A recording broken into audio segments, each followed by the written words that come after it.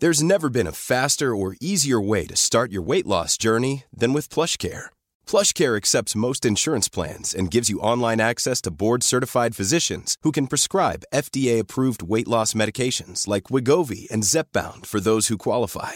Take charge of your health and speak with a board-certified physician about a weight loss plan that's right for you. Get started today at plushcare.com/weight-loss. That's plushcare.com/weight-loss. plushcare.com/weight-loss.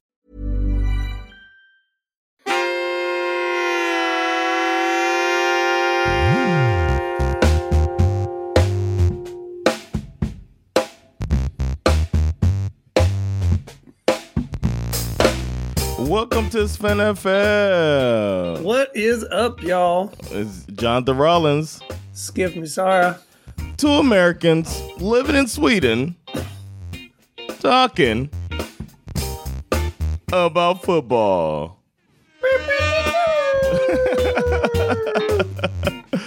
Yeah, cool. Man. It's that time, man.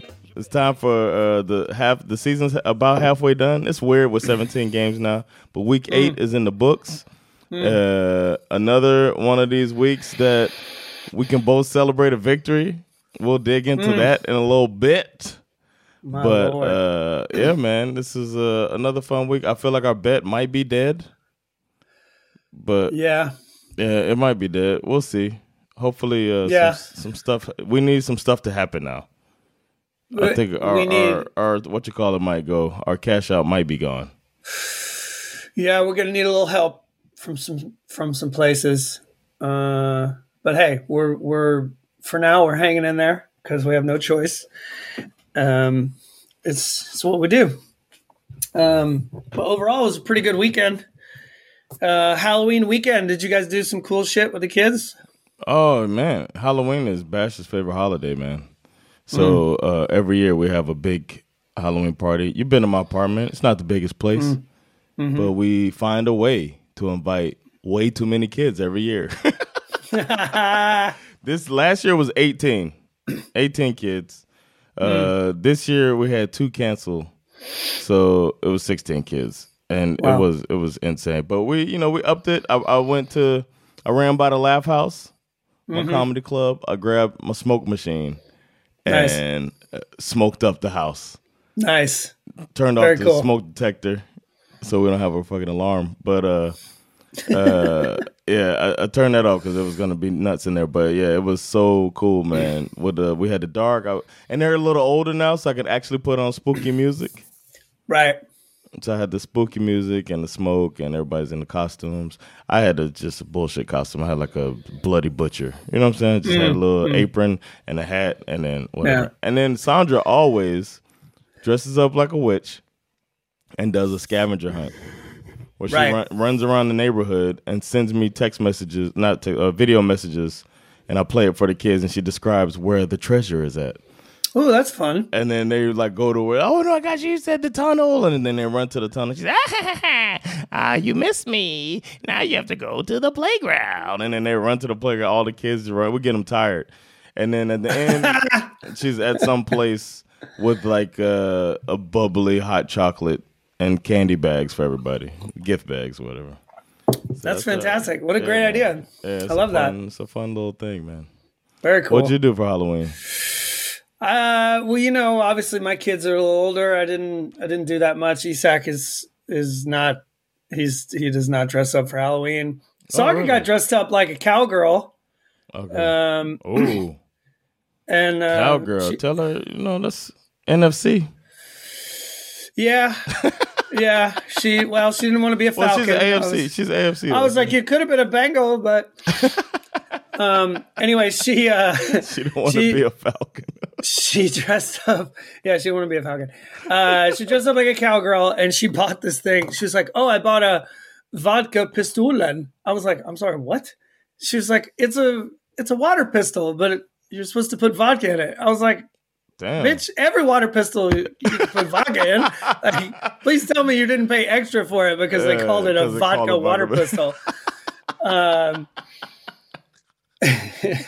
Anyway, yeah, she looked great. Nice. We didn't do much. I mean, we went to a little party at some friend's house on Saturday. And then we got home so I could watch my Bulldogs beat up on the Florida Gators. It's a good start to always a good best day of the year. My Hurricanes squeaked out a victory, and they're going to play FSU next week. So that's a big one. Yeah, it should be fun. FSU. That one's always a good rivalry. If they win, it's gonna suck. Most of my friends went to FSU, and I'm a Miami fan, so they talk shit to me when. But it hasn't happened in a while. We be beating that ass every year, so we'll see. Yeah, but and then of course we're losing a lot, man. And that's what pisses me off. Exactly. And then Sunday, of course, all the games started a little earlier than usual. It was just me and Isak watching the game. Saga was, I don't know where she was. She did something. Oh, she went to the Hammarby game. Oh. It was Hammarby's last home game of the year, so she went to that, and then Joanna was working. So it was just me and Isak kind of huddled in, doing what dudes do, eating dinner in front of the TV, watching football. It was good. And then, strapping in for this nerve-wracking fucking roller coaster of a Falcons game, which we'll get to later. But. Yeah, I didn't get to watch the games live, man. I had a comedy show, so I had to avoid spoilers, stay off Twitter, and then get home and catch up on everything. But I was up until 2 a.m. watching your game, my game, some other games I found interesting. I wanted to see what these teams look like, and yeah, it was a nice late night of football for me. Nice. You ready to get into it? Skiff has almost officially come all the way back in Flip 'em Pick 'em, man. Skip is calling these upsets like a motherfucker. I had a 10-point lead last week, and now it's 69-66. I'm only just a little scratch ahead of you. Mm-hmm. And the one upset I was going for,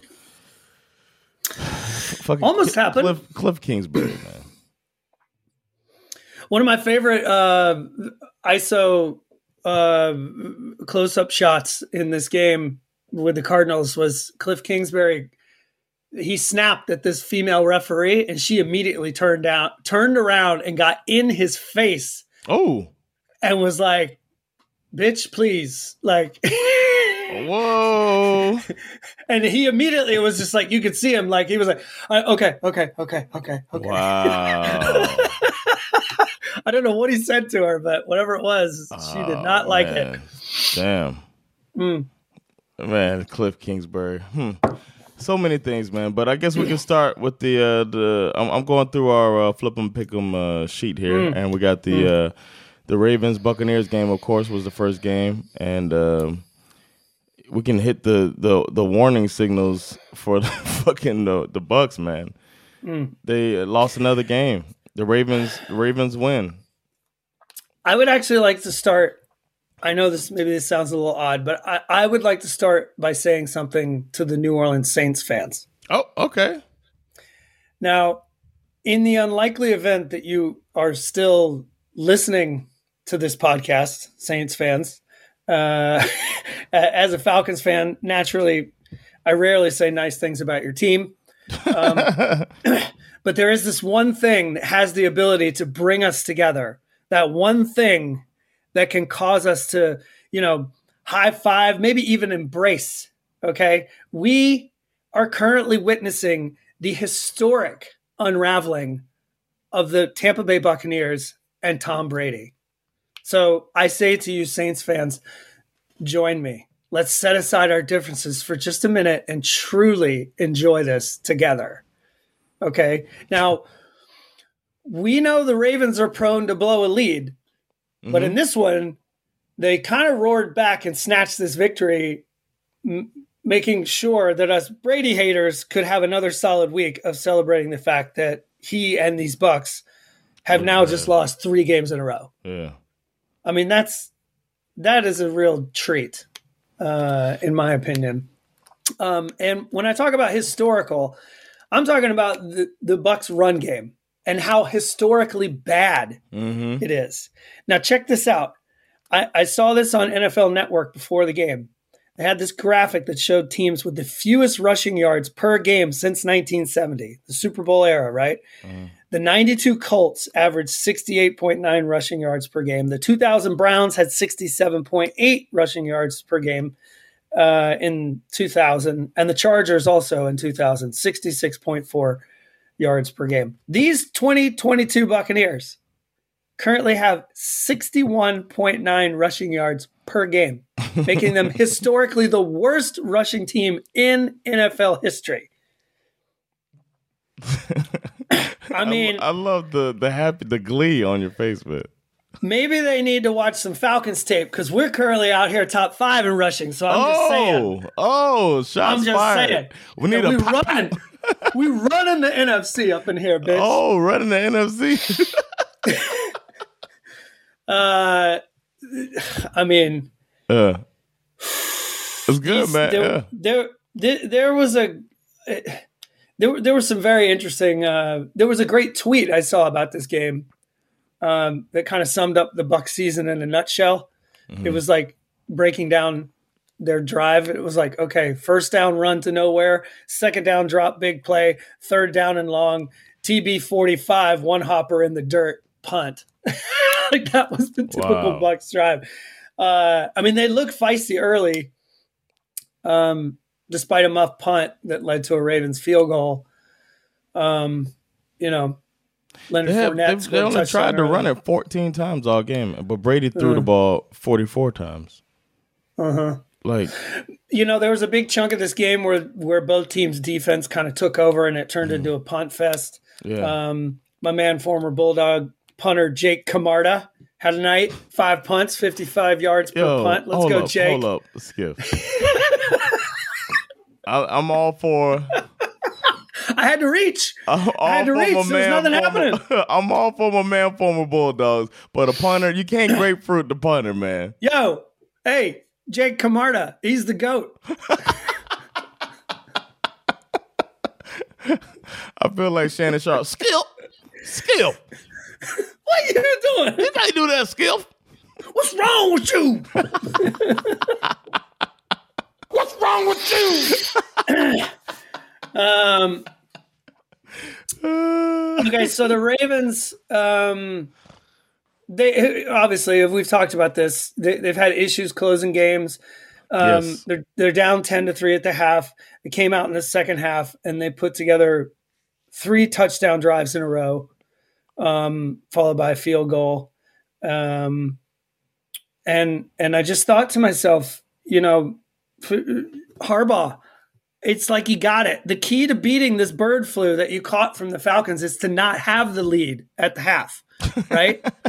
Because it kind of reminds me of this thing that my father used to always tell me, which is you can't lose something you never had. So you go into the half behind, and then you come out and you snatch the shit. Weren't they winning 20-10 at one point, and then the Bucs, it looked like they were going to do it again, or wasn't that It did, and they even he threw a touchdown to Julio Jones, who we haven't seen in God knows when. I don't remember the last time we saw him. But the Ravens D, once they started going at it in the second half, they just couldn't. Obviously, you score 3 touchdowns. Yeah. 3 touchdown drives in a row. If you don't keep pace, the game can get away from you pretty quick. Yeah. Brady broke another record, adding to his illustrious career, becoming the most sacked quarterback in NFL history. He was down by 1 sack to big rapey Roethlisberger when he took back-to-back sacks to become the GOAT of getting the shit knocked out of him. I don't know. I could joke about his personal life, but I'm not going to do that. I've already done that. Yeah. We're above that here. It's NFL. Maybe not so much. Significant injuries in this game to make matters worse for the Bucs. Shaq Barrett appears to have ruptured his Achilles. Oh no! So that's not good. Rashad Bateman. He should have worked out with the St. Brown family. Yeah, exactly. Rashad Bateman continues to struggle with a foot injury. Mark Andrews also left this game with a shoulder injury. Damn, that's a safety net right there. Well, interestingly enough, yeah, you're correct. But I think, one of the nicest touchdown plays of the day was this beautiful pass from Lamar Jackson to their backup tight end, Isaiah Likely, who had a fantastic catch in the back of the end zone. So good for him. And good for these Ravens who and Lamar, man, he trying to get that. He playing for that contract. Last week he was like looking like he wasn't about to get that money. Yeah, and we can say it. Okay, so he's gonna get this straight change, homie. Yeah, exactly. We can say this now because the news dropped this morning, but we're going to do a special trade deadline episode later in the week. But this morning we found out that the Ravens also just picked up my man, former Bulldog Roquan Smith. Now that's worth. Okay, that's worth. Now that's worth the form. That's better than the time. Am I right? And Roquan Smith currently leads the NFL in tackles. So this is a pretty significant add for the Ravens, especially considering that their run defense is not super great. Who? The Ravens. Oh, right. Okay, right. I thought you were talking about the Bears. And also given the fact that they, again, like we said, they have had this tendency to blow leads lately. So going out and adding an off-ball linebacker like Roquan Smith, who can drive a motherfucker into the ground, that's a big deal. But we'll get more into the trades later. All right. Maybe we move on to the game of the week. London, Broncos country. Broncos country. Let's ride. Oh Broncos country. Let's ride. Broncos country. Let's ride. I heard a fantastic clip on this where I was listening to some other program and they were going through like a history of all the like goofy things that Russell Wilson has said over the years. And I guess I've missed this somewhere, but there's a clip out there of Russell Wilson talking about how I throw a pretty sexy deep ball. Oh, it's just like, gross, dude. What are you doing? Russ. Dangerous. So the Broncos got themselves a victory. I picked the Broncos to lose to the Jaguars. I thought the Jaguars were going to put the nail in the coffin on our boy Nathaniel Hackett. But the Broncos squeaked it out 21-17 over the Jaguars, who were determined to not win this game. Oh, my God. To me, this one was T-Law versus Captain High Knees. Russell Wilson was out here claiming that he did 4 hours of high knees on an 8-hour flight to London while the rest of his teammates were asleep, which oddly enough was not actually the dumbest thing he said in this interview when he arrived in the UK. This dude who last year claimed that he had Wolverine blood, right? Suggesting he could come back from that finger injury quicker than your average human. Now he's claiming that due to his extensive travel experience, to go along with his Wolverine blood, he has also apparently developed a tolerance to jet lag. Makes sense. Which I was like, there's this no fucking known guy. knowns, and then there's known unknowns. But this is up there with the unknown knowns and the unknown unknowns. And you can tell, like when you watch the clip, you can tell that even he doesn't believe what's getting ready to come out of his mouth. Yeah. Which sounds a lot like a man who's suffering from jet lag. Like, I'm just going to say some shit, and I hope it makes sense. Whatever. He's a weirdo. Yes, let's see. Russ nearly threw a pick on the first play of this game. It just started out. That was like, it was. I think it was the very first play of the game. Yeah, and then the drive ended on a 3-and-out thanks to a sack. The Broncos' second drive, Russ made up for that near pick by throwing an actual pick. Underthrown in man coverage. It was like a gift. Yeah. That was bad. 5 plays later, T-Law turns that pick into points. Nice 22-yard drive to Evan Ingram, who looked really good in this game. Broncos D had its moments. But they also kind of kept shooting themselves in the foot with all these penalties. I think they had like 8 or 9 penalties midway through the game. It was insane. Like the commentators were like, again and again. It was like, and they just keep showing Hackett every time too. Poor guy. I know. Luckily for them, T-Law had a pick of his own. I mean, how bad was that? Pick. Yeah, but the one that he threw in the end zone, to me, from the 10-yard line, like, you got 3 points. You got 3 points, and you can run. Mm-hmm. I have a working theory that I'm still kind of holding on to at the moment regarding this 2021 QB class. Ooh. And just it's basically that I think it might be the case that these guys are uncoachable. Because here they are in year 2. Just, I mean, like that. Tell me, we'll get to Zach Wilson later, but it's the same thing where you're trying to extend the play. Justin Fields. You spent 4 years playing college football against, 8 weeks out of 10, you're playing drastically inferior opponents where you can get away with that shit of trying to extend a play and run it out and trying to acting like you can throw it and it's just going to, you know what I mean? And you can't do that shit in the NFL, bro. You just can't. Maybe the new NFL quarterback is Geno Smith. It's going to take them 10 years to figure it all out. I mean, and we can't just expect him to hop in there and be on top of things. Like Jordan Love, man. He's going to be a beast in 7 years. Just got to be patient, bro. Just be patient, Green Bay. Hang on to Rodgers. Nathaniel Hackett showed up in this game in a very Nathaniel Hackett kind of way. There was a 3-and-out that led to a 4th and inches. He couldn't figure out whether he wanted to go for it or not. Oh yeah. Finally decides to punt. But they get popped for a delay again. Yeah. I was like, I thought you hired a guy specifically to not do this again. He's going to hire another guy to help the other guy. I was like, is this seriously happening? Yeah, I mean, but then, to their credit, the Broncos, for whatever reason, finally started to look like a real NFL team. I think it was like around their 5th drive of the game.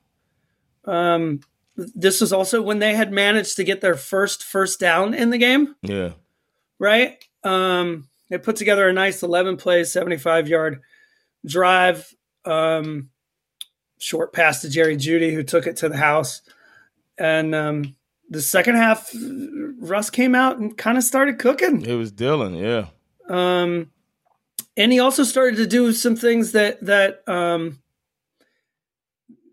we haven't seen him do so much, like also kind of running for the first down, right? Like, I don't know why he suddenly stopped doing that. Like, that was a big part of the game for him when he was in Seattle. Yeah. Whatever. It was a nice drive. Russ was perfect, 5 for 5, 98 yards to start off the second half. He had a real thing going with his tight end, Greg Dulcich. I had never heard of this guy. I've heard his name a few times in the past couple of weeks, but I hadn't paid much attention to him. He had damn near 100 yards. And obviously the Jags D was doing their best. I mean, the D line played pretty well. Your boy. Couple of sacks. My man, former Bulldog Trayvon Walker, was out here tearing it up, giving them a chance to win. Yeah. But T-Law, I'm telling you, man, this dude just ain't it. I mean, he finished the game 18 for 31, 133 yards, a touchdown, 2 picks. That's a disgusting stat line. And to me, the most insulting thing is that he basically ruined what was a brilliant Travis Etienne performance. I mean, Travis Etienne, man, was balling the fuck out with 24 that run carries, on that toe tap, yards. the toe tap in the sidelines when he was leaning, and then he got his balance and turned it upfield. Wow, and he probably has the meanest spin move. In the league. You're right. He does. That's the L2 circle from from NFL Game Day back in the day. I mean, I really think the Jags could be good if Trevor Lawrence could be. More on that later. We'll talk a little bit more. I feel like I need to wait a few more weeks before I drop my hot take about that QB class. Oof, I like that. I like it where it's going though. Then we got your game, man. Go ahead, man. Let's take it. Pull it out. Pull it out, Skiff. Pull it out. Are you kidding me? Oh my God. Okay, now this is a weird one, and this might take a minute because some shit went down in this game. Okay, I got time. Okay, let's set this up. Now, thanks to the Bucs losing to the Ravens, the Falcons entered into this game in sole possession of the number 1 spot in the NFC South. But just so that everyone is clear on precisely how shit the NFC South truly is, if the Panthers had managed to win this game, they would be in first place. Yeah, man. With a 3-5 record, is that right? Mm-hmm. Yeah. If they had won. So, all right, let's get into this. Because my heart is still kind of fluttering a little bit from watching this game. By the way, you picked Falcons to win. I did pick the Falcons to win. I don't know what I was thinking. First off, so on this particular Sunday, it just so happened to be Marcus Mariota's 29th birthday. I thought that was kind of nice. Marcus Mariota? Right. 2 plays in, he, for whatever reason, decided to give a gift to the Panthers by throwing them a pick. So not he didn't look that good, man. This game. Not the way to start your birthday. No. The punt fest that eventually followed was broken by a nice 10-play drive that ended with a Kyle Pitts touchdown. Kyle Pitts got into the end zone for only the second time. For y'all. Yeah, exactly. So many fantasy people are pissed off about Kyle Pitts. Oh. He only had 5 receptions, but he had 80 yards and a touchdown. So, nice shit! there. I just looked at the Mariota stat line. It didn't feel like he had that type of game. He actually played better than you think, but he always makes these it didn't mistakes. feel like it. But when I look at him, I'm like, God damn. Yeah. The Panthers responded with a nice drive too, and I have to say, this Deontay Foreman dude, I mean, he's a problem. He was a backup to Derrick Henry in Tennessee last year, and since he landed in Carolina, obviously because they had McCaffrey, it kind of felt like they didn't know how to use Foreman. And then, of course, they trade McCaffrey, and talk about a guy taking advantage of the opportunity that's been given to him like 2 weeks in a row. He has just been running dudes over. If you got an apostrophe in your name, that's like a superpower. And he's got an apostrophe. That means you're pretty good at football. Although I'm a little curious what's happening, and maybe, I don't know, is it racist for me to ask, like, what is going on in the black community with all of these like versions of Devontae, right? Like, or just the Devontae, DeMarcus, D-E-D-A-D like, semicolon. Is that, like, I don't ask that in a race. I'm just legitimately, I can't answer it. I can't answer it, man. I don't know. Like, it's like a whole generation of like African American fancy men who have this weird, whatever. I don't know. DeAndre Swift, another one. There you go. It's all over, man. And it's a way to ensure your child goes and plays professional sports. I guess so. Because people see the name like that, and then unfortunately they won't hire him. So the kid has to be good at sports. It's a good trick. Well, this guy was good at football on this Sunday. Didn't he had 3 touchdowns in this game? Yeah, That's man. Crazy. DJ Moore was also a problem. We'll get into that a little more in a second. Our secondary was banged up, and you could tell they were going at us. Do they win this game if Matt Rule is the coach? I mean, do they win this game? Do they look as good as they did? Like, it feels like it's a better team without Matt Rule. Like they really got better. They get blown out by y'all if they have Matt Rule, I feel like. It's difficult for me to disagree with you on that. I mean, obviously it's a parallel universe, but I think you might be onto something. Like, they're playing better. I mean, I kind of thought this game was going to get away from us for sure right before the second half. And thank God for, my man, former Bulldog Lorenzo Carter picking off PJ Walker and taking that shit to the house for 6 right before the half. I was like, whew. Yeah. Okay, so let's get to the good part. Because in the middle of the third quarter, this game decided to go completely insane. They got a TD. We got a TD. Back and forth, this thing goes. We couldn't stop Foreman. They couldn't stop us either. Algier, Huntley, Demir Bird. Are you kidding me with that touchdown? That shit got crazy, man. Yeah, Bird, man. Who knew he was that fast? God damn.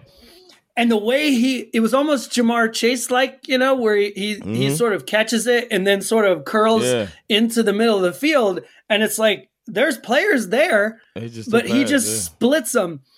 It was beautiful. Anyway, we've got a 34-28 lead when we turn the Panthers over on downs with like a minute 37 to play, right? We take over deep in Panthers territory.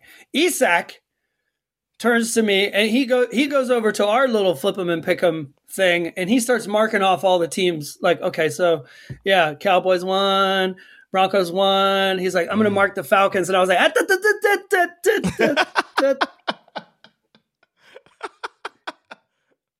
and he was like, what? What do you mean? Like, this is over. And I was like, have you learned nothing? Honestly.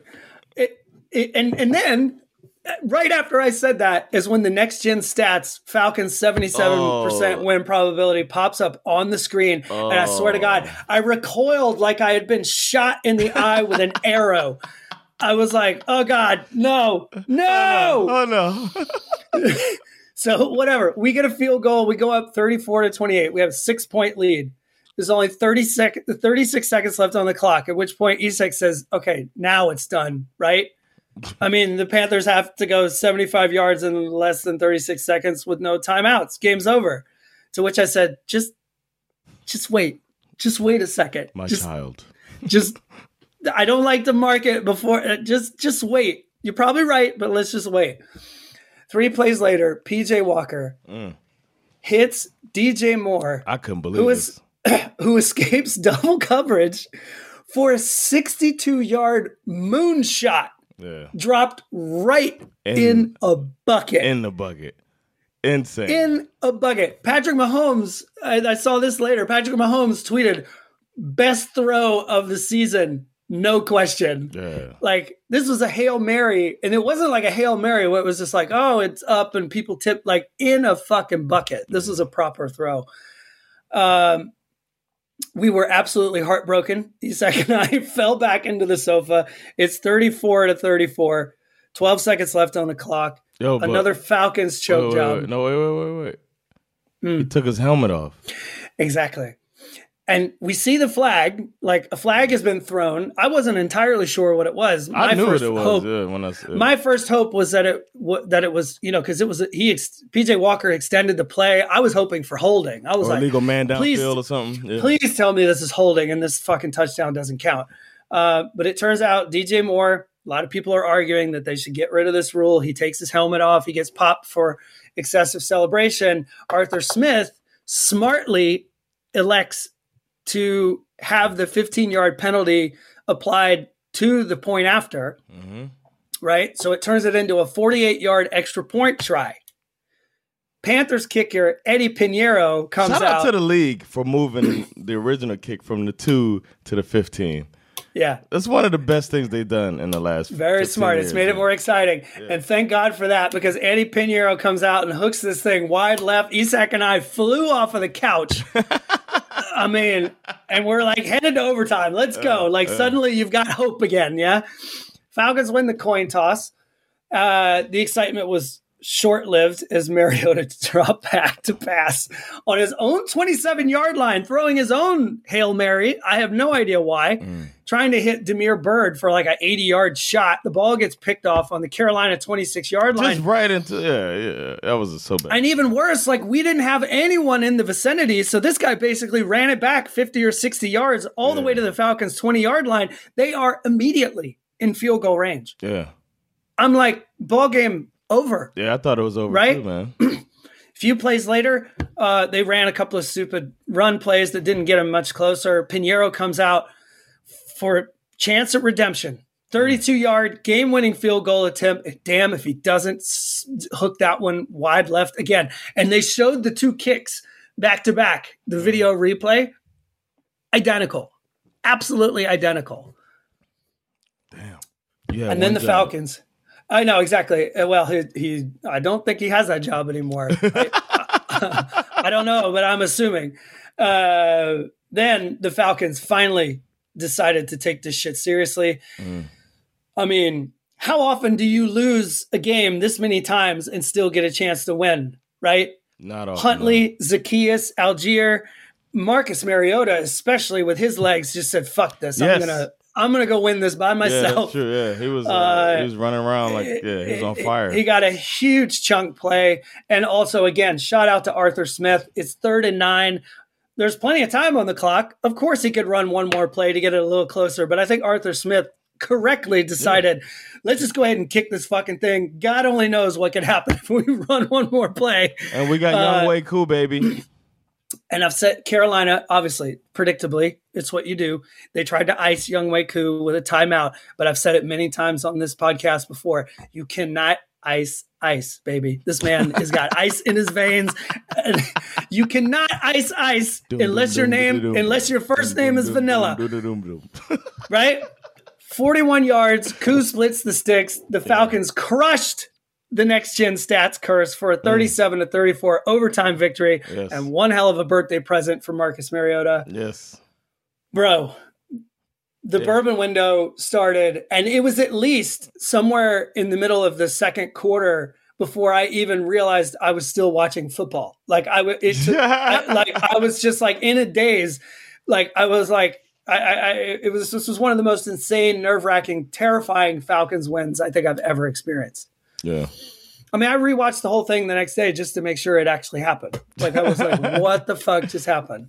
It was good for y'all, and there was a tragedy in Young Wei Koo's home country too, man. You heard about the people got trampled? No, I did not hear in that. South Korea. Oh no, I didn't hear that. Yeah, there was I forget what. It was a Halloween party. Oh shit! And somebody started running, and everybody started running, and like 150 people got trampled. Oh my lord! Yeah. So well, positive vibes out to those people, man, in South Korea. Yeah, dude. Someone needs to give them Halloween lessons.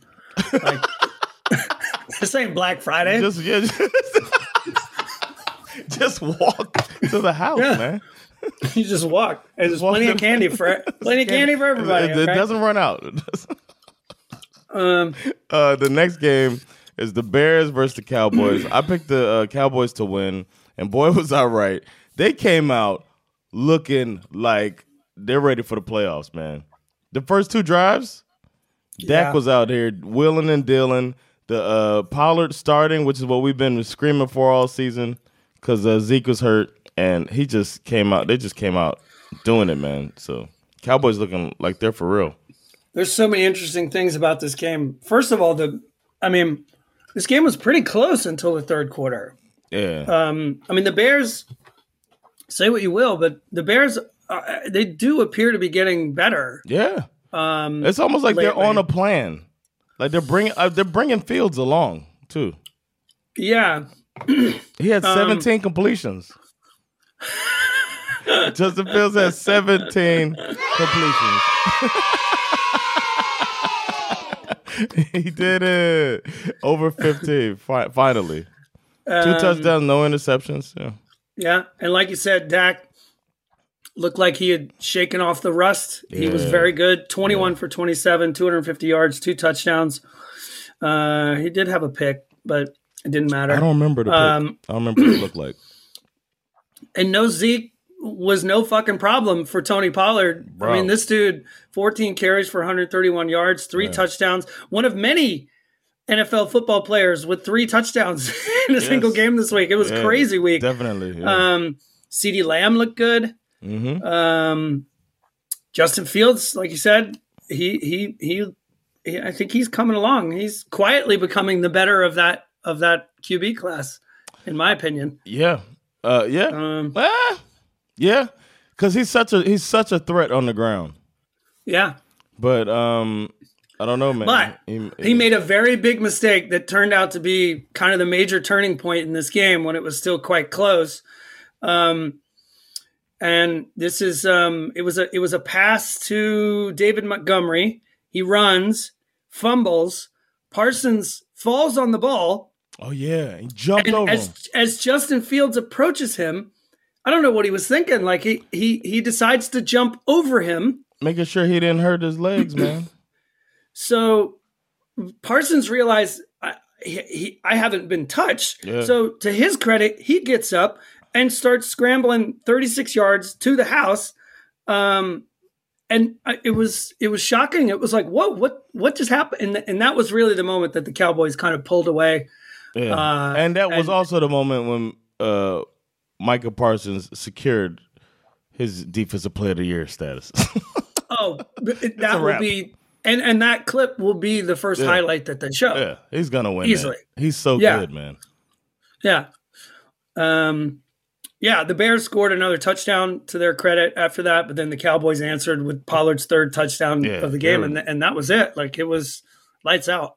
But Bears, this isn't one for them to hang their head on. It's just a better team came out there and beat you like they should. Well, I'm really curious what's going to happen to them now. They basically traded away two of their best defensive players, so I don't know what to expect from them for the rest of the season. Yeah, I mean, but they're 3-5. They were, they're playing better than anybody thought, honestly, even at 3-5. Well, also, I think you're right. The good news for Bears fans is that they do appear to have, like, it's starting to look like they actually have a plan for Justin Fields. Yeah. You know what I mean? So regardless of what happens for the rest of the season, I would feel pretty optimistic about that. Yeah, that's it, Eberflus might be the guy. Or Eberflus? How you say his name? I don't know. Eberflus. My bad. Oh, yeah. So much confidence. Eberflus. What's this next game? Let's give it up. No, I hit the wrong button. Miami Dolphins, baby. This was a scary one, man. The Lions came off of that bye week, firing on all cylinders. Dolphins defense looks like shit. They really need Byron Jones back, and it's obvious. Well, there was no Xavier Howard in this one. He was suffering from an injury listed as groin/personal. He was in the game, man. He played. Oh, did he? Yeah, he played. But they listed him as questionable. You just want to bring that shit up. Groin/personal. Yes. Which is, for those of you who don't know, is code for an incurable form of herpes that he gave to some shorty that is now suing him for transferring said herpes to her groin/personal. Just so you know. Yep. That's what that means. Man, you can't be raw dogging the fans, man. Whew. X out here dishing out the H. Let's go. He's like, man, 1-5 have it, man. What you want? She was hot. And now she hotter. She was hot, and now she burning. Oh, God. Speaking of hot, Tua Tagovailoa was out here wheeling and motherfucking dealing. Anybody who was doubting Tua, this season should let you know the dude is for real. Coming out of his, I don't know if there's a better quarterback coming out of the drop. He's just smooth, man. With the fake and then the release and the anticipation, that's his superpower. And it was fun to watch. I'm so glad for him, especially after that scary injury a few weeks ago. But that's one thing I learned from this game is this motherfucker is for real. He had maybe 2 bad passes out of all the passes. So yeah, that was nice. He cleaned up, because last week we were joking about how all the picks, drop picks. He had like 7 or 8 almost interceptions against the Steelers. They are saying that he's underthrowing. I was thinking about this, right? Because even the commentators are like, if he doesn't underthrow that, then Tyreek Hill. I think he's still learning how fucking fast Tyreek Hill is. It's like, but I gotta say, I'm not here for that criticism because I think that you'll see. To me, when I watch Tua throw an underthrown pass to Tyreek Hill, it looks identical to me.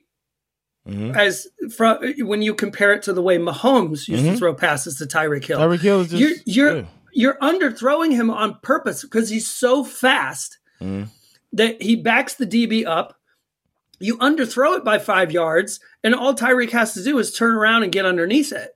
Of course, you want to hit him for the just walk-off touchdown. Yeah. But that's not this. He's not doing anything. This is not like, Tua doesn't know what he's doing. I mean, people love dunking on Tua, but I think everyone needs to remember that this team is 5-0 with Tua starting. Thank you. Quarterback. And this receiver core, like, it's scary. Tyreek Hill, Jalen Waddle, Mike Gesicki. It's not only scary, it's actually kind of brilliant, in my opinion. Who's the GM? Chris Grier. Chris Grier, I don't know if he did this on purpose, but I'm convinced that he went back and he watched some Tua Alabama tape, and he said, maybe we need to get some guys like that, because this is, to me, having watched a lot of SEC football, this is precisely the way Alabama builds their team. Okay. They get a good quarterback who can move in the pocket, and they get these electric receivers who can basically just fly all over the field. They've always got one who can just rip it through the slot or through the middle, and they've got the other guy who can take the top off the defense. And that's exactly what the Dolphins went out and did. They got 2 receivers that are basically Alabama-style receivers to go with their Alabama-style quarterback, and now they're just absolutely shredding the entire NFL with it. I mean, how many yards did they account for together? Waddle and Tyreek?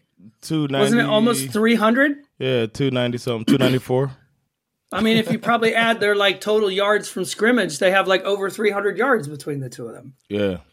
Yeah, it's crazy, man. And then it's like, it's so fast that it happens. Like, he does a 3-step drop, and all of a sudden, they're 25 yards down the field and that's wide insane. Open. And yeah. But I mean, and it is the Lions. Of course, it's the Lions. But I was just watching the way he was navigating the whole thing, and it seemed like he was in sync. And that offense is scary. And once the defense picked it up in the second half, Detroit didn't even score in the second half. Miami just finished them off. I would also like to point out that Jonathan Rollins is right again.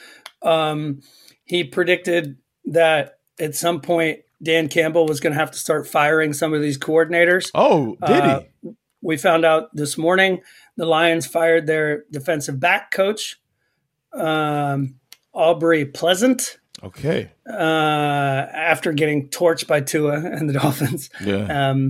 So yeah, he's fired his first coordinator.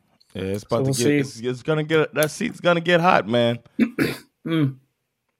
Yeah, I feel bad. I really like Dan Campbell, but he might have to fire like a full-on coordinator. The Dolphins are a lot of fun to watch right now. I have to say, it's fun, especially as a fan. As you said, 5-0 with Tua. No telling what it'll be with if he didn't get his eggs scrambled. And one of those, like, you can sit here and count the victories all you want and be like, yeah, but they beat the Bills, y'all. They beat the Bills. Okay? Yep. I mean, It's not like they're all chump wins. You know what I mean? They beat the Bills. So Then we got the Cardinals and the Vikings. I thought it was going to be an upset. But why would I put faith in Cliff Kingsbury? Well, the better question is, why would you not believe in Kirk Cousins? Good question, man. I don't know. I mean, Cliff came out there, and I was like, I was rooting for you. We were all rooting for you. How dare you? I love it. The Vikings kind of did that thing where they look good early and then they go to sleep for a while. Yeah, that seems to be a trend for them. How they've managed to win this many games playing like that, I have no idea. Bro, they're 6-1. I really don't know. They might actually be the most fake 6-1 team out there, if you think about it. I mean, because the way that they disappear in the second and the third quarter is kind of shocking. Yeah. Luckily, they woke up when they needed to, because this one nearly got away from them. Both quarterbacks were out there slinging it. Kyler, statistically out threw Cousins by 100 yards, but he also threw 2 picks. Sometimes I wonder about that dude, man. I feel like he's not studying. Too much Call of Duty. Homework, Kyler. No, but And we saw the rarest of sightings in this game. A Kirk Cousins rushing touchdown. Which I don't know if I've ever seen I've seen him do a QB sneak. I was gonna say when he was on the Washington football team. Yeah, but he was faster than I remember him. Yeah. You saw it. So, You like that? You like that?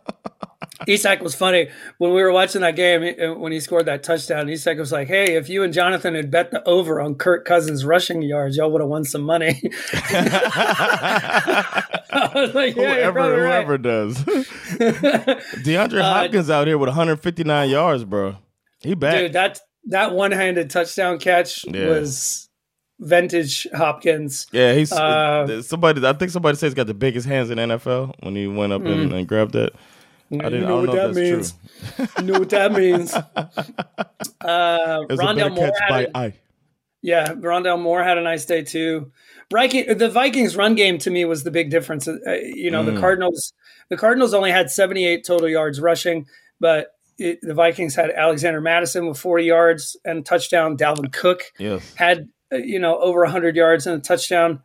I mean, they were just running the rock down their throats. I like Madison, the way he runs.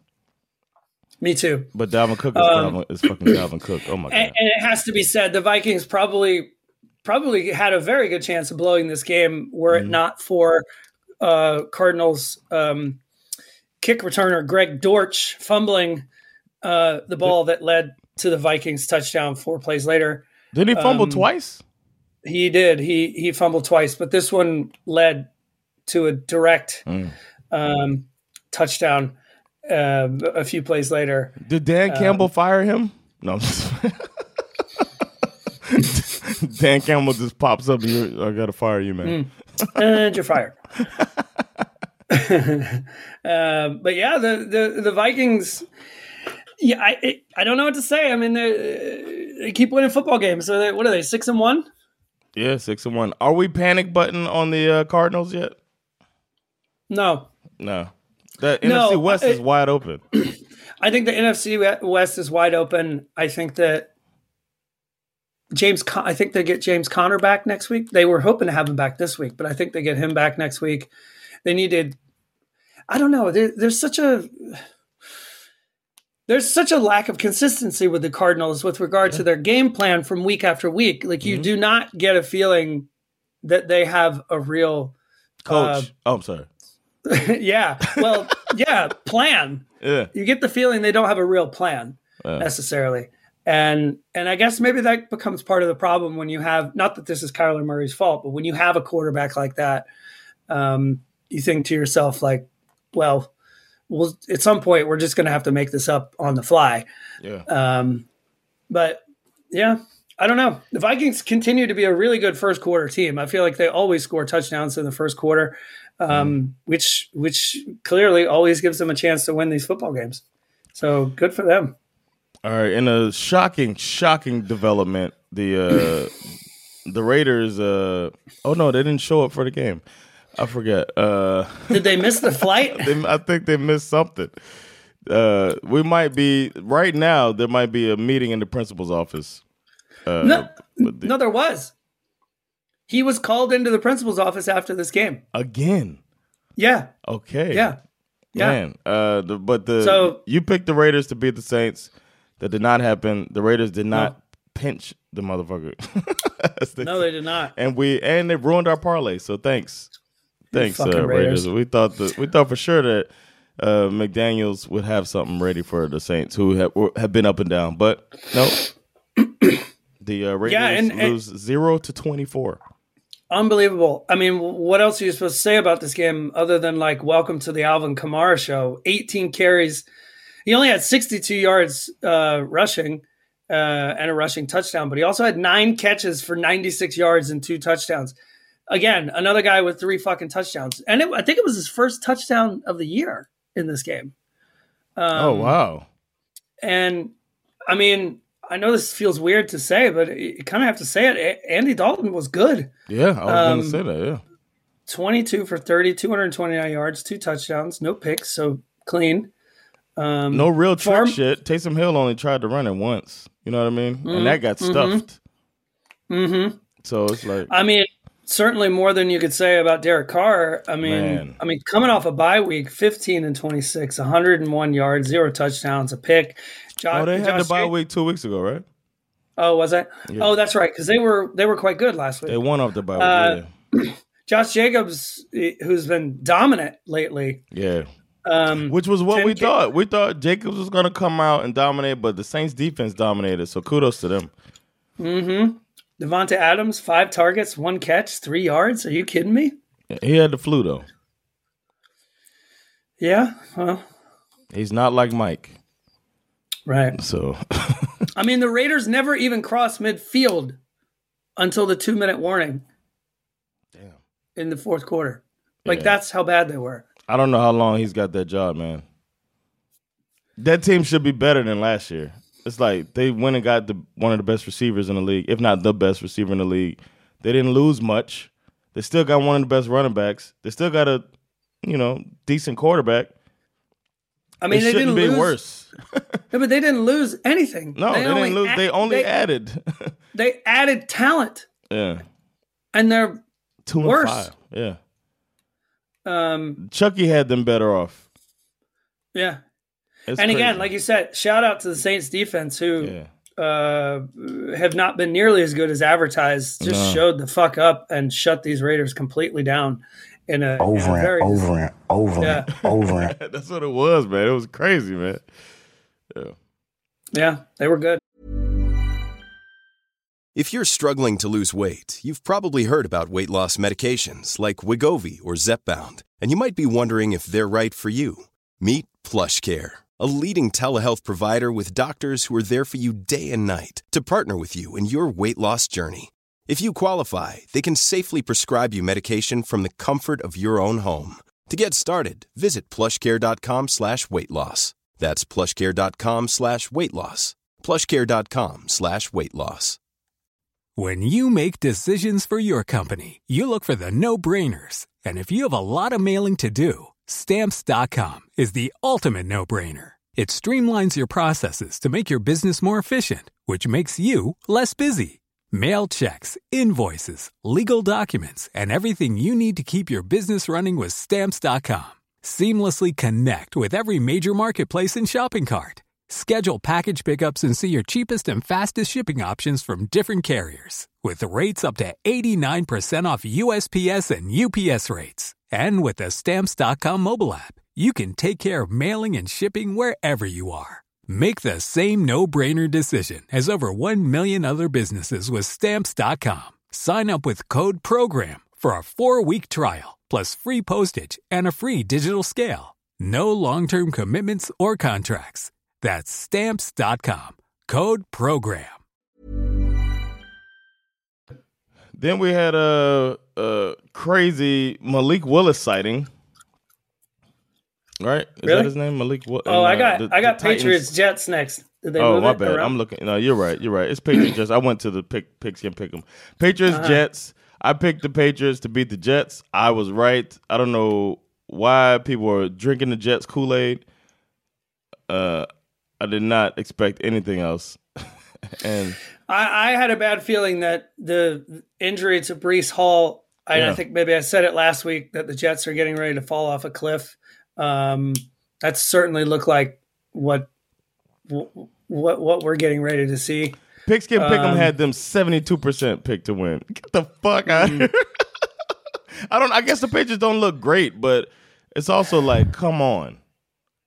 Here's the thing. This game was there for the taking. Yeah. It was right there for the taking. Because Mac Jones did not play well. They had a hard time moving the ball. But I'm utterly convinced. And again, we'll get into this. And this is for another show. But I think Zach Wilson. I think Zach Wilson. You are trash. I think Zach Wilson is a bust. Yeah. Period. I really mean that. And if Robert Saleh has half a brain, he will bench this kid and go with Joe Flacco because you have a chance to make the playoffs this year. You have to do this now. Zach Wilson, they've already said that Zach's their guy. Huge mistake. He's not their guy. He's not an NFL quarterback. He never should have been drafted that high. You sound convinced, man. I'm a little scared. There's no way that this guy, everyone, Josh Allen in a lot of ways has kind of ruined the conversation about this stuff because, no fault of his own. Like, great for him that he was so shitty for the first couple of years. And then suddenly, so now you've got this template where everybody in the NFL media is like, well, wait and see. What about Josh Allen? I don't need to wait and see. Zach Wilson is he ain't it. Josh Allen, and everybody knew Josh Allen had this crazy arm talent. He's also 6'6", 240 pounds or whatever he is. So he can also, and he's fast. He can run the ball too. So it's like, it's not only, he was just not, his problem was he wasn't accurate down the field. He got better at that, and then now he's a complete quarterback. I'm telling you, it's not the Jets, problem with Zach Wilson. He's not Josh Allen. Forget about trading Zach Wilson because nobody's going to want that. They just need to sell him to. They're just not going to want that. They just need to sell him to the Canadian Football League for some equipment, like an ice bath or a jugs machine or something. Like that's all he's worth. Again, Mac Jones was not good either. 24 for 35, 194 yards. The Jets look good early. I mean, they had a good Garrett Wilson is still, again, and this only proves my point. You have good players. You had a great draft. You have all of these great pieces now with the Jets, which is the first time in forever that we've been able to say that. And, you're fucking it up with a shitty quarterback. Yeah. I mean, I don't know. The picks, honestly. Yeah, three picks. But the way he threw these picks, the one where he's like running out of bounds, and it's like, just throw it. He tries to throw it away. Yeah, But he even fails at throwing away, and instead of throwing it out of bounds, he throws it right into the hands of Devin McCourty, and you're just like, what? What are you thinking? What are you doing? If there was one that somebody caught out of bounds too, that would have been another pick. It's just like he just kept doing it. Yeah. And as if he was like, did I throw a pick to Devin McCourty? I can't remember. And he's like, oh, fuck it. You know what? I'll throw a second pick to Devin McCourty. Let's see if I can get him in the game again. I'm like, what? Yeah, he's trash, man. I don't know. I don't want to like jump on it and say that I'm sure he's never going to be a good quarterback. But you're saying that the Josh Allen thing is going to be one. Wait till the Geno Smith thing is. Like, for the apologists out there, they're going to be like, no. Geno Smith took 10 years. That's going to be the next thing. There's two things. Okay, my last point I want to make about this. Okay. Zach Wilson, he plays like he's still in college, which after 2 years tells me that he is either A, uncoachable, or B, he's got the wrong coach. Ooh. Skip out here with the darts, huh? I'll leave it at that. Okay. Another 2021 draft pick is Mac Jones. All right. I can't wait to hear your take on that. The next game was the Steelers versus the Eagles. You picked the Eagles for some odd reason, and the Eagles won handily, even though we thought it was going to be a closer game, but the Eagles look like they are ready to fucking fly. They won 35-13. Yes. Before we get into this game, I would like to point out something that is either just an interesting coincidence or could be some mysterious shit going on here where like the universe is trying to tell us something. Okay. So in Major League Baseball, Philadelphia Phillies are currently facing the Houston Astros in the World Series. Astros just won, right? Yeah. They played Friday and Saturday night. It's obviously a 7-game series, 2 days off, Sunday and Thursday. And then you have the Eagles playing on Sunday. But they also, on Thursday, the Eagles are playing, wait for it, the Houston Texans. Ooh. Okay. So Houston and Philly are going at it. Full disclosure, Sean sent me that. I promised that I would. Baseball. I promised I would say it on the pod just so you could hit the "we do not care" button.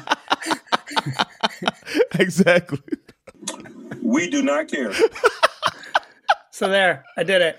He texted me that. He was like, I'm sending this to you because Jonathan won't care. I did not. And I was like, I don't care either, but I'm going to say it just because I want to see what happens. I don't have a snore button. Yeah. That's what I do whenever he brings up. He's like, I know you don't care. And he tells me anyway. But yeah, the Eagles, wow. That's all I can say. Okay. Here's the other thing.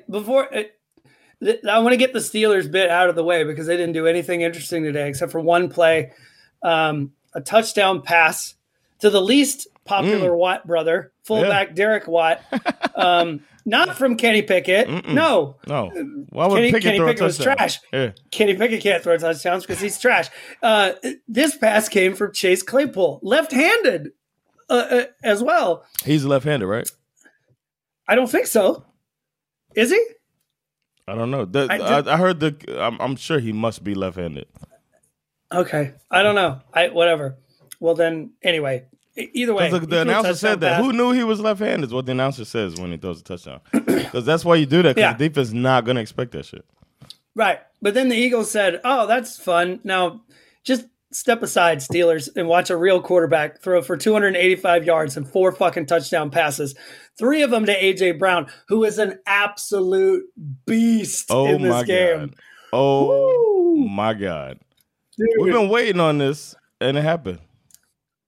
And every one of these catches was at least in double coverage, sometimes triple coverage. With the best safety in the league on him, with Minkah Fitzpatrick. He was absolutely unstoppable. Yeah.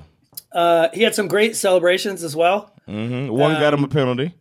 Yeah, he had the one where he puts the hand down like, oh, y'all's too short. Yeah, and then he had the one where he started pointing at everybody. Like, that's on you and you. That's on both of y'all. Which, when you catch 3 touchdown passes, I'm like, yeah, you get to do that. Like, I think that should be a rule. Yeah. If you catch your 3rd touchdown pass in the game, you get to taunt. Whatever celebration you want. That's how you should tweak the taunting rule. You catch 3 touchdowns in one game. But interestingly enough, not only are they not going to tweak that rule, you catch 3 touchdown passes and you get to taunt however you want. Yesterday morning, news breaks that after catching 3 touchdown passes, A.J. Brown gets called in by the league for a random drug test. And he tweeted it out. He was like, yo, Roger, what the fuck? That's a really, I think it's a dick. There's nothing random about that. Come on. Fuck out of here. Never about that game, man. That shit was. Yeah, the Eagles D was also great. I mean, they were completely it was a bully unhinged. beating up on a nerd, you know? Who's even watching the fight? It's like, let him out of the locker, okay? Speaking of bully, let's talk about Derrick Henry. Sorry to steal Captain Segway's job here, but Lord have mercy, this man. Whew. I start feeling bad for the defense. Yeah, especially when it takes 6 guys to tackle him. Yeah. I just like, and I was really hoping that the Texans won because this was only because of our bet, you know what I mean? I kind of like the Titans. I like Mike Vrabel. I like Derrick Henry. The fact that they're committed to the run, but I still need the Colts to win that division for our bet. You still have that warm, fuzzy feeling about Ryan Tannehill? Yeah. I want him to do well, man. He's just such a positive guy, man. Just can't get a break. Well, Texans were not it. He definitely got a break in this game, I would say, because in a situation that could have turned into a QB controversy, obviously Ryan Tannehill didn't play in this game. Malik Willis got his first NFL start. There was a lot of chatter about Malik Willis being better than Ryan Tannehill in the preseason. I was like, but in this game, we saw that not to be the case. We learned that in Miami with everybody talking about Skylar Thompson, who had this amazing preseason, and then he came out there and I was like, ooh, shit, I want Teddy Bridgewater. Malik Willis was dreadful. He was 6 of 10, 55 yards passing, and a pick. Mike Vrabel figured this out early that Willis was not going to be the answer to this game. So he just said, let's give the ball to Derrick Henry 32 times. And he proceeded to stiff arm and gash his way through the entire Houston Texans football team. God. 219 total yards. God damn. And 2 touchdowns. I mean, they're gonna need to pump the brakes on that though, man. This is what they did last time. Well, this is what I meant by I feel like this is the only part of our bet that I still feel like I have some logical hope about, because I mean, you can see right away that if something happens to Derrick Henry, this team goes off a cliff completely. Yeah. Texans D is starting to play a lot better. They held rookie sensation Dameon Pierce to only 35 yards in this game, Titans so that was good. Yeah. Titans D, that's what I meant to say. Thank you. This one kind of felt like it was going to be a shit bowl, but King Henry kind of gave us something to look at, which was essentially a grown ass man looking like he was playing against a high school football team. He became the first NFL player in history to rush for at least 150 yards in 4 consecutive games against the same opponent. Wow. The Texans, of course. What else? He tied Titans running back Eddie George for most consecutive games with at least 2 rushing touchdowns. Wow. And his 75th career touchdown also passed Eddie George for Titans franchise record. Damn. So shout out to Derrick Henry. Yeah, Eddie George was on the cover of that Madden back in the day. He's a bad man. Well, you mentioned shit bowl, so we got to talk about this Washington Colts game. There's a lot of bad football from what I watch. Have you ever gone to a house party and a fight breaks out between 2 people who don't know how to fight? Yes. This is what this game felt like to me. Yeah, man. I watched a little bit of it and then I was like, I'm sorry, I'm done. This was supposed to be the Carson Wentz revenge game. Yeah. Obviously he was blamed for how bad the Colts were last year. You picked this upset? This was also supposed to be the Colts kind of going, we were right about Carson Wentz being shit. Mm-hmm. So we went out and got a real quarterback in Matt Ryan. Yep. Obviously, he's been benched. So all of those narratives were kind of out the window, and we got Taylor Heineke versus Sam Ehlinger. I mean, both quarterbacks. Yeah, exactly. Both quarterbacks were extremely underwhelming. Yeah. Sam Ehlinger, as we were told going into this game, I think they were saying that he was a man made for this type of moment. If that's true, I think Frank Wright better put that dude back in the oven because this shit ain't done yet. I mean, honestly, I mean he got a little better as the game went on, and yeah, he's certainly more mobile than Matt Ryan. But I'm more mobile than Matt Ryan. Okay, they got Jonathan Taylor. Like the offense looked more balanced. I'm not gonna. Yeah. I did notice that. I felt like the Colts looked more balanced than they have this year. Neither team looked like they wanted to win this game, but then it kind of started to develop late. The hero emerged, and I thought this was pretty fascinating. Hometown Indianapolis boy, Scary Terry McLaurin. Grew up in Indianapolis, grew up a Colts fan, won some big high school games and college games in that stadium, Lucas Oil Stadium. Coincidentally, it's the same stadium where my Bulldogs won the national championship last year, but it has nothing to do with this game in particular. So I don't even know why you brought that up, Jonathan. We do not care.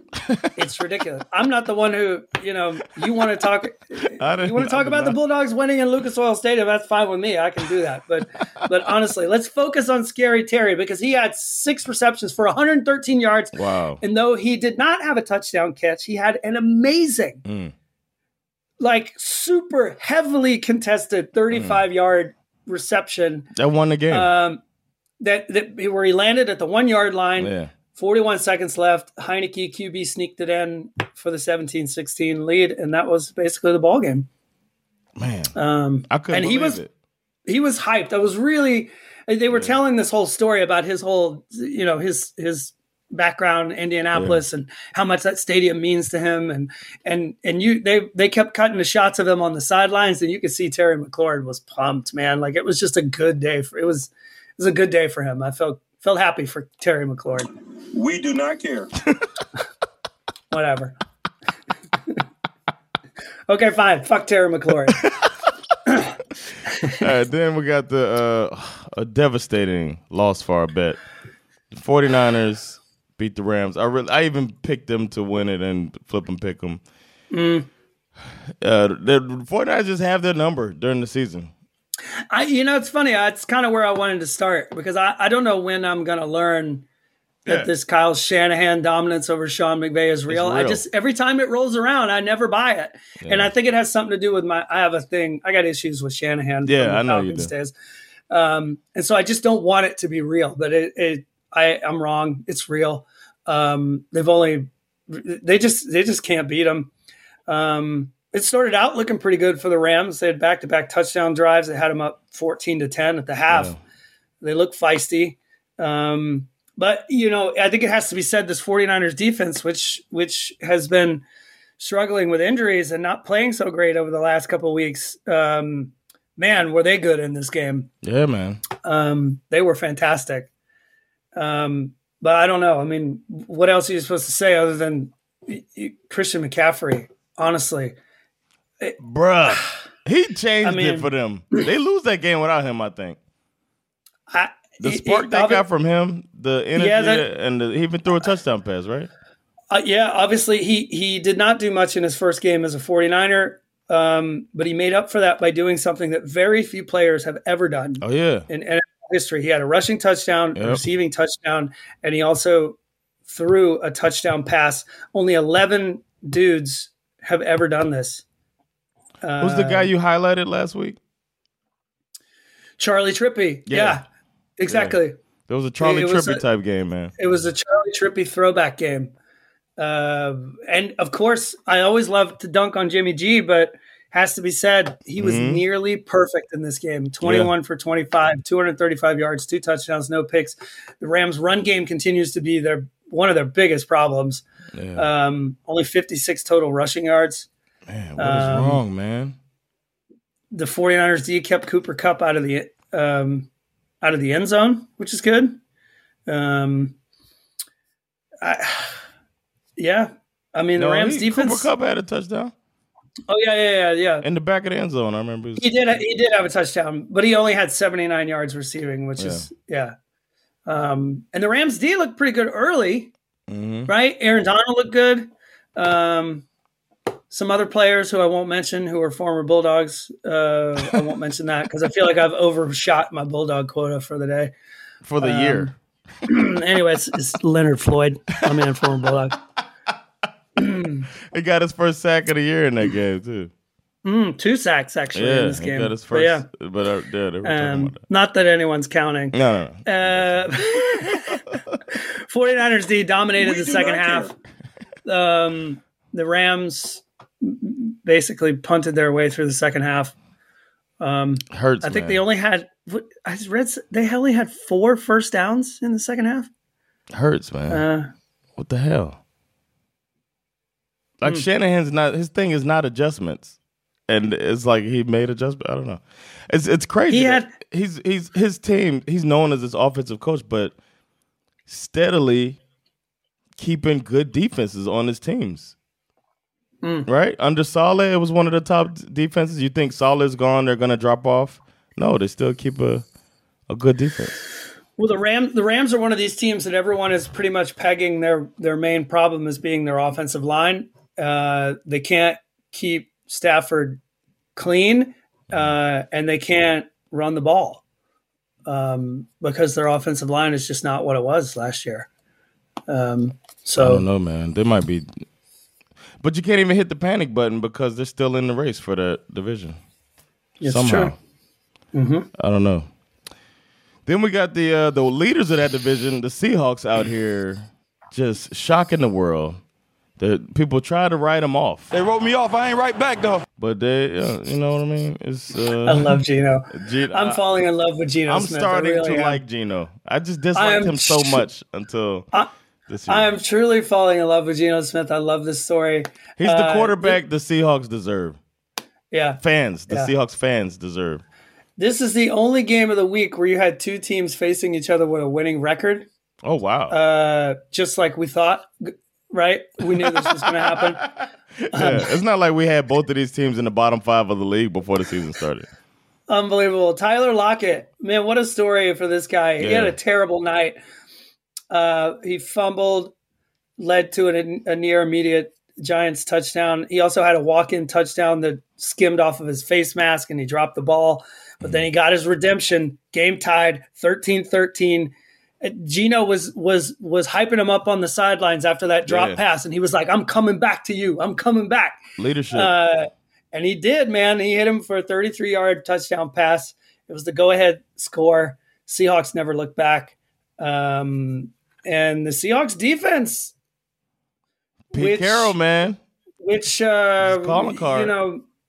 which has been nothing to write home about in the first several weeks, and the last 2 games are starting to look pretty good. Yeah, they're falling into place, man. I'm getting scared about the division.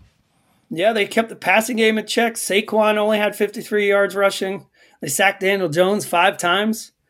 The Giants also fumbled the ball twice off of punts, which killed them. Poor Ricky James. Ricky James. The first fumble led to the Seahawks field goal, but the second one was middle of the fourth quarter. Giants were down by 7. And they forced a. Yeah, I'm sorry. Go ahead. I'll tell you something. I'm just looking at something I want to tell you real quick when you finish. I'm sorry, cut you off. No, I'm just saying that, like, at that point in the game, the Giants were only down by 7, and their D had just forced a 3 and out. That's exactly what you're looking for. And then James fumbles the ball. 2 plays later, the Seahawks are up by 2 scores. And not only, to make matters worse, this poor kid, Ricky James, 2 punt fumbles, and then he has to leave the game with a concussion. Terrible night for him. Damn. Yeah. I was looking at this Seahawks victories. Yeah. The teams they've beaten are the Broncos, the Lions in the shootout, the Cardinals, the Chargers, and the Giants. So it's like they're beating teams they're supposed to beat. You know what I mean? Well, I don't know if they're not beating teams that I would have expected them to beat. Not before the season, we didn't expect them because we thought they're losing Russell Wilson, and it's obviously that has been addition by subtraction for real. Sure. But when you look at it, they're not. I want to see them like next week. They play the Cardinals. That should be another victory. Then they play the Bucs. Like we're going to learn a lot about the Seahawks in the next 4 or 5 weeks, but it looks like they might have an easy schedule. You know what else I heard? What I heard yesterday, and this is pretty fascinating. In the post-game interview with Tyler Lockett, they were asking him about. I wanted this to come up, and he said something. I'm paraphrasing. He said, "Yeah, it's a lot easier or a lot more fun when we're winning games when we don't have to have a conversation with who deserves all the credit." Yeah, somebody trying to get the credit, and you know they're talking about Russ. Yeah, which is all. That was like a full shot. Yeah. All that smoke. Now, okay, the last thing I want to say about this game. Okay. Jerome Boger and his crew officiated this game. I didn't even realize it. And yes, to what should be a surprise to no one, he blew another major call in this one that has to be addressed. Okay. Pete Carroll gets a 15-yard penalty for bumping into the referee while celebrating a pivotal late-game Geno Smith first down, right? The penalty sounds dumb. It is what it is. Whatever, you got to call it. However, on the call, with the mic on, Jerome Boger called the penalty not against the Seattle Seahawks. No. He called this penalty against the Seattle Mariners. What? Proving yet again that this guy, he's so out of it. He doesn't even know if he's at a fucking football game or a baseball game. I mean, what are we doing here with this guy? It's clearly he's too old. He needs to stop officiating football. He's got CTE, man. He's a 15-yard penalty against the Seattle Mariners. and the crew in the booth was like, "Did he just say the Mariners?" Yeah, I think he did. Did he have a police badge? Pull out like Herschel Walker. Oh, Herschel. All right. Then we had a beatdown of the Bills beat the snot out of the Packers. Packers kind of made it closer at the end, but I mean, I don't know. This is just another outmatched team. Packers right here struggling. They're struggling. I don't even know what to say about them. I almost feel bad for Aaron Rodgers, but then I don't. I mean, to me, this was Aaron Rodgers spent the week leading up to this game calling for players to be benched. And then he inexplicably claimed that given everything that's going on with their team, playing the Buffalo Bills this week might be a good thing for them. I don't know where he was coming from with that. But these Green Bay Packers appear to be sliding hard and fast into like a wilderness of mirrors. They're in the abyss, man. Yeah. And maybe they swam out there thinking they were going to find Dan Campbell, but they're like, oh, he's not out here. Yep, they look bad. I mean, this wasn't a blowout by any means. It felt like one though. Like they weren't ever like in it. And Josh Allen didn't even finish the game. No, he definitely tried to give Aaron Rodgers a chance to win the game. He threw back-to-back interceptions. Oh, yeah. But the Packers they don't have the talent to take over and capitalize off of these mistakes like some of the previous Packer teams have had. They just don't have it. Rodgers was not that good. I mean, they had some nice moments. Obviously, that Romeo Doubs catch was a thing of beauty. I mean, he's catching it as the DB has his arm like between like great concentration. So, nice, but just not enough. The Bills got touchdowns from Dawson Knox, Stephon Diggs, my man, former Bulldog Isaiah McKenzie. Let's go. Turned out to be the game winner. It's a game-winning touchdown. What am I supposed to say? I'm not supposed to mention Isaiah McKenzie getting the game-winning touchdown and the fact that he went to the University of Georgia? Come on. No, it wasn't like a last-second game-winning touchdown, but it turned out to be the game winner. So that's special. The Bills are just continuing to roll, and the Packers are continuing to slide. I don't know what else to say about that. Then we had a shocking game that you called this upset to pull you within 3 points of me in this flip and pick 'em with the Browns beating the Bengals on Monday Night Football. Oh man, do the Bengals hit the panic button? I don't know, man. They won 32-30. They beat the brakes off the Bengals, man. And then they make Jacoby Brissett was out here wheeling and dealing. I watched this morning. I was like, really, Brissett? Mm-hmm. He pump fake once, pulled it down, and then go and launches it again like his young, fresh legs out there. Yeah. Where was this guy last year? I mean, I don't know if it's time to hit the panic button because that division's still kind of tight thanks to the Ravens. They've blown so many games, so it's still pretty close there for them. But what I would be a little concerned about is that we're still having a conversation about the Bengals' offensive line. Yeah. Still. It's crazy. It was what, 5 sacks? 6 sacks? Something like that? It's 5 sacks. They can't run the ball. And he checks down. Like, I'm starting to feel like Burrow is affected by all of the pressure because he checks down so often just like quickly. It's nothing out there. Okay, check it down. Throw it to Joe Mixon. Throw it to Joe Mixon. Throw it to Joe. You know what I mean? Myles Garrett and company were living in the backfield. Yeah. And you're right. They had pressure on him all night. He was missing throws. Burrow also had a fumble in this game. Mm-hmm.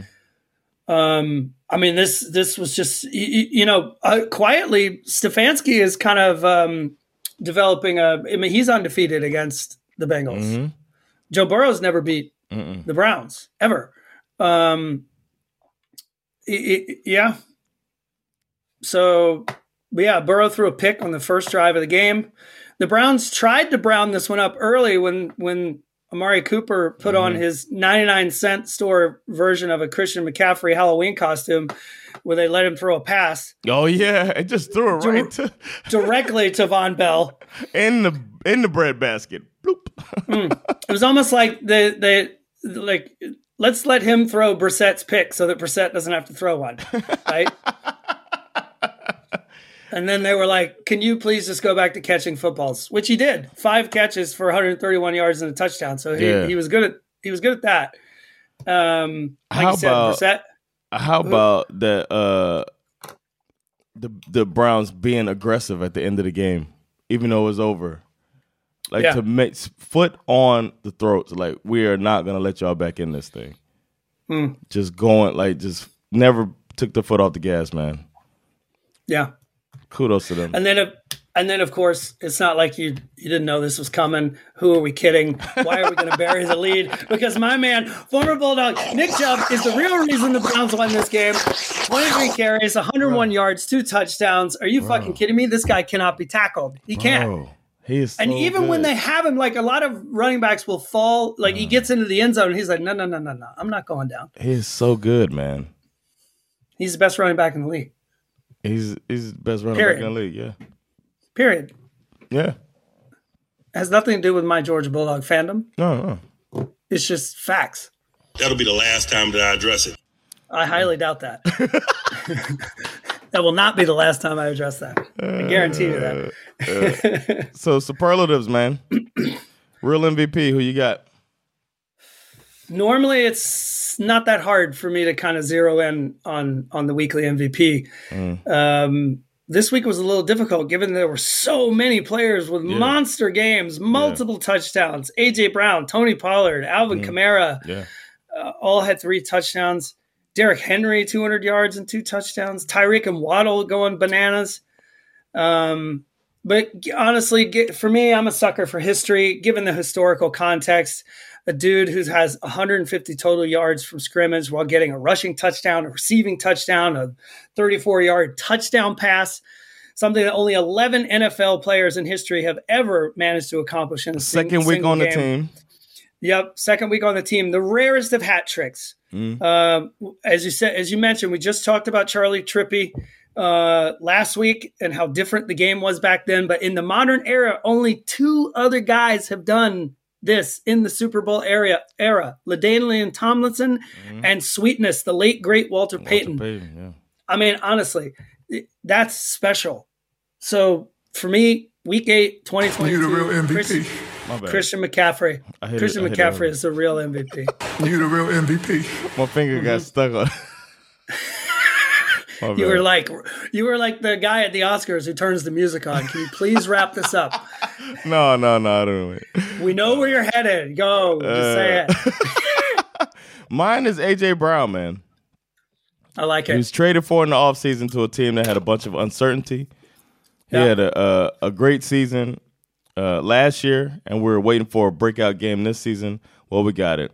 A.J. Brown came out guns a-blazing yesterday with 3 touchdown catches, 2 of them on double coverage with Minkah Fitzpatrick involved, who I think is the best safety in the NFL. He almost had a 4th touchdown if it weren't for a shoestring tackle. So the league had better be on notice, man. Congrats on your big day, A.J. Brown. 6 catches for 156 yards and 3 touchdowns. A.J. Brown. You the real MVP. And Monday morning, we need you to report for drug tests. Unbelievable. Yeah. Trash of the week. Should I go first? Sure. All right. My trash of the week is not going to be why can't I find the button? There it is. My trash of the week, Raiders. There's no reason for the Raiders to look like they looked on Sunday. They faced a Saints team that's had their ups and downs this season, and somehow they look like the way inferior team. Defense looked bad. Offense looked worse. We've been distracted in that division by the hapless coaching of Nathaniel Hackett. But maybe we need to start looking at the coach that's already reportedly been taken to the principal's office before. And I find out today he's been taken to the principal's office again. This team couldn't muster so much as a field goal on Sunday. Derek Carr looked lost and alone with Devontae Adams dealing with the flu. Maybe they can turn things around next week. Who knows? But this week, hey, Raiders. You are trash! We're on the same page. As always, right? Raiders are my trash. I mean, they put up a donut against the Saints. I mean, did you not see the game script? That the Saints' entire plan was like just feed it to Kamara over and over and over and over and over and over. Over and over and over. I know. And this is a Saints team that's averaging like they're giving up an average of 30 points a game so far.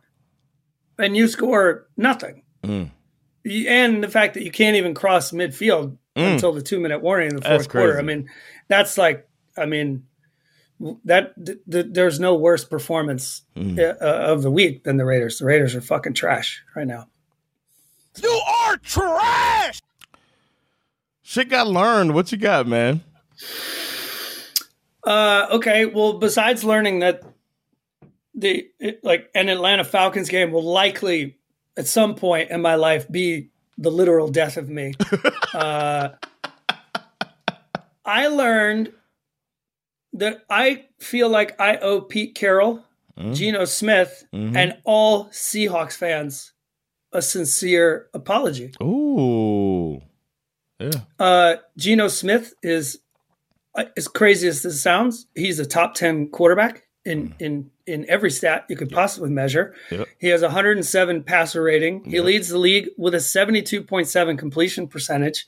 Their rookie class is balling the fuck out, led by Kenneth Walker III. But you also got, DBs like Tariq Woolen, Kobe Bryant. This edge rusher, Boye Mage, is fucking killing people. The defense was obviously suspect in the beginning of the season, starting to become part of why they're winning football games all of a sudden. And this team that we thought was going to be an absolute joke after losing Russell Wilson is now 5-3, sitting atop the NFC West. Yep. Will they stay there? Nope. I have no idea. But I, for one, am no longer doubting this football team, nor am I doubting this gum-smacking Pete Carroll, because Pete, it has to be said, Pete had a plan. We all thought he was insane, but he believed in it. He dug in. He followed through. He blocked out all the doubters on his way to showing everyone that the Seahawks will not lay down for anyone, and they are certainly not going to go quietly into the night. Go get you some, Pete Carroll, because you guys, this just has to be the most shocking story of the year so far. Yeah, man. They need to have him on the Coach of the Year consideration. I would say so. My shit that got learned is Trevor Lawrence ain't it. Guy that was supposed to revolutionize the quarterback position. Remember, he's supposed to revolutionize the quarterback position. Talk about it. Has repeatedly been the reason for losses this season.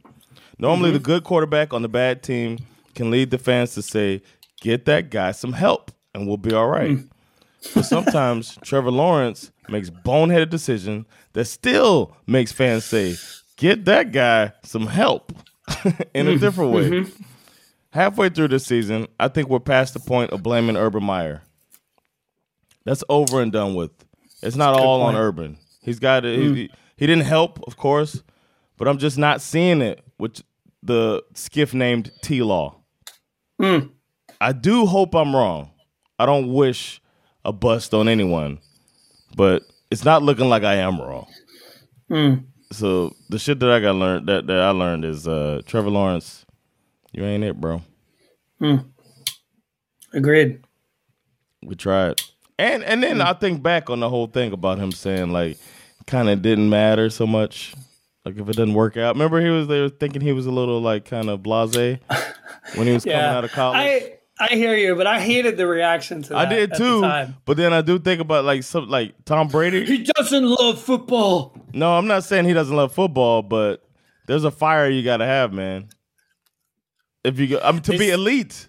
To be elite. They said the same thing about Geno once upon a time, that he didn't love football. Yeah, but they wrote him off. They wrote me off. I ain't right back though. That's true. But like somebody Trevor, like I felt like that about Tannehill. Like it didn't feel like I don't know. Maybe it's the whole thing. We expect the alpha thing. And I thought it was refreshing that somebody was coming out of college that didn't come out with that whole alpha dog thing. No, but I think you have a point, because I think we talked about this a while back, probably even last year, that my biggest concern about a guy like Trevor Lawrence is that he'd never lost a football game until he got to the NFL. Exactly. Or maybe he lost one in college. I don't remember. But he didn't lose a lot. He certainly never lost a game in high school. And he played for that Clemson team when they were dominant. Yeah. So yeah, he turns out to be quite good at losing football games. I'm surprised he didn't try to do it sooner. Who's your scariest AFC team? It's still the Bills for me. Yeah, man. I mean, even on a night where Josh Allen is not at his best, they still find a way to win. And then, sure, it's against these struggling Packers. But they just have so many great pieces on both sides of the ball. This team is built to overcome almost everything, except for the Miami Dolphins, of course. But yeah. I got to say, Bills. Josh Allen's hair trigger release is unfair now that he's more accurate than he's ever been. Defense is good and getting healthier. The league's best fan base might finally get their Super Bowl win if they stay healthy. So that's the scariest team. My scariest NFC team is the Eagles, man. Haven't seen them put it all together like they did in this trouncing of the Steelers. So I just think that what we need to do is we need to watch out for each individual coach, each individual player, everybody in the building. Yeah, on that Eagles team. Agreed. NFC, my scariest team is the Eagles. There are some interesting teams that are finally starting to emerge in the NFC. Yeah. We started out sort of none of the above in this division. But now some teams are starting to catch fire. But the thing is that none of them have the Eagles' run game. None of them have a QB who can beat you when they stick to the script, or beat you if they need to go off script. And D-line. That D-line. That D-line, none of them have A.J. fucking Brown. Yeah. Doesn't matter. Double, triple, quadruple, femtuple coverage. Doesn't matter. It's like... Imagine if dumbass Cowboys would have kept Amari Cooper. Idiots. That's so stupid. That is pretty dumb. It's so stupid. Yeah. Now they're looking good, but it's just like, you got CeeDee Lamb is your number one option? I don't know, man. All right, well, thank everybody for checking this episode out. It says been another episode of SFNFL. Week 8's in the books, and we'll be back to talk about Week 9 coming up. Let's go. It's been Jonathan Rollins, Skip Misara, and SFNFL. Catch y'all next time. Yeah. Peace. Later, y'all.